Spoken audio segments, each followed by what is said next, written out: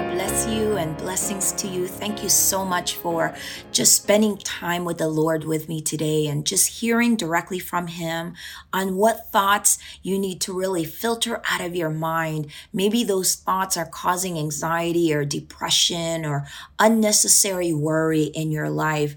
Remember that in Proverbs chapter 23, verse 7, it says, "For as he thinks in his heart, so is he." Heart in this verse means thoughts and emotions.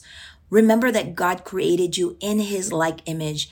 And since God is love, and he has given us the spirit of love and also the sound mind, we are to love and have a sound mind. And as you focus on the word of God, the truth, the promises of God, and truly believe it in your heart, I can really say to you, for me in my life, I know that as I truly focused on the word of God and continued to believe that his word was true for me, I know that the worries and cares of this world doesn't affect me like it used to. So I truly believe that for yourself as well, that the worries and cares of this world won't affect you as you continue to believe the word of God in your heart. As it is written, it says, "Those that believe shall receive." And if you truly believe the word of God, you will receive it in your life.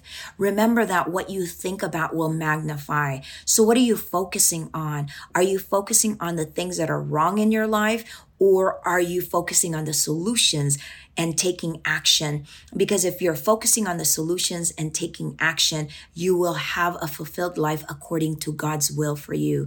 Remember not to compare yourself to this godless system, this world. Remember that God has given us a choice, as it is written in Deuteronomy chapter 30.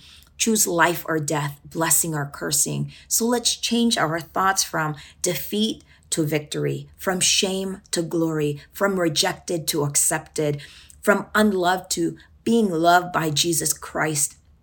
For he died for us on the cross for our sins.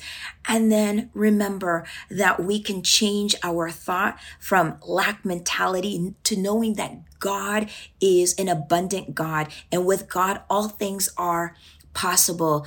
We can also change our thoughts from insecurity to confidence in Christ, because it says in the word of God that in Christ we have the confidence to ask anything according to his will, and he hears us. And then also from the thought of being weak to having supernatural strength in God who strengthens us. Remember, thoughts can really shift and change a person's way of living. So if you have a mind of Christ, you will have strength, you will have power, you will have life. But if you have negative thoughts, it truly will bring you down and cause you to feel weary and feel defeated and make you feel tired. So I pray that you choose life and blessings by not conforming to this world, which means not comparing yourself to others and not looking at what the world says you should have or what you should do to be accepted, but instead be transformed by the renewing of your mind and continue to draw near to God, seeking him and doing his will. In Psalm chapter 37, verse 4, it says, "Trust in the Lord and do good. Dwell in the land and feed on his faithfulness. Delight yourself also in the Lord, and he shall grant the desires of your heart." God bless you. Until next time. May the Holy Spirit continue to guide you and lead you in the path of righteousness and holiness. In Jesus' name, amen. Thank you everyone for listening. This is Bringing Families Back Ministries, where our mission is the Great Commission.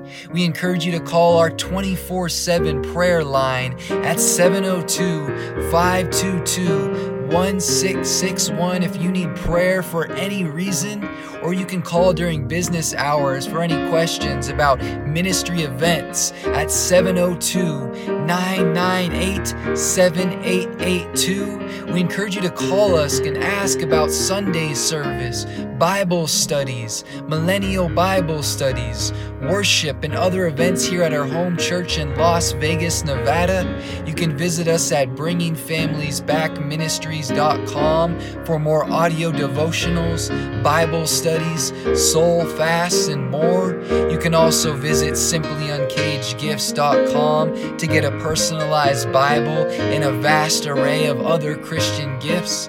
Again, thank you for listening, and God bless you in Jesus' name.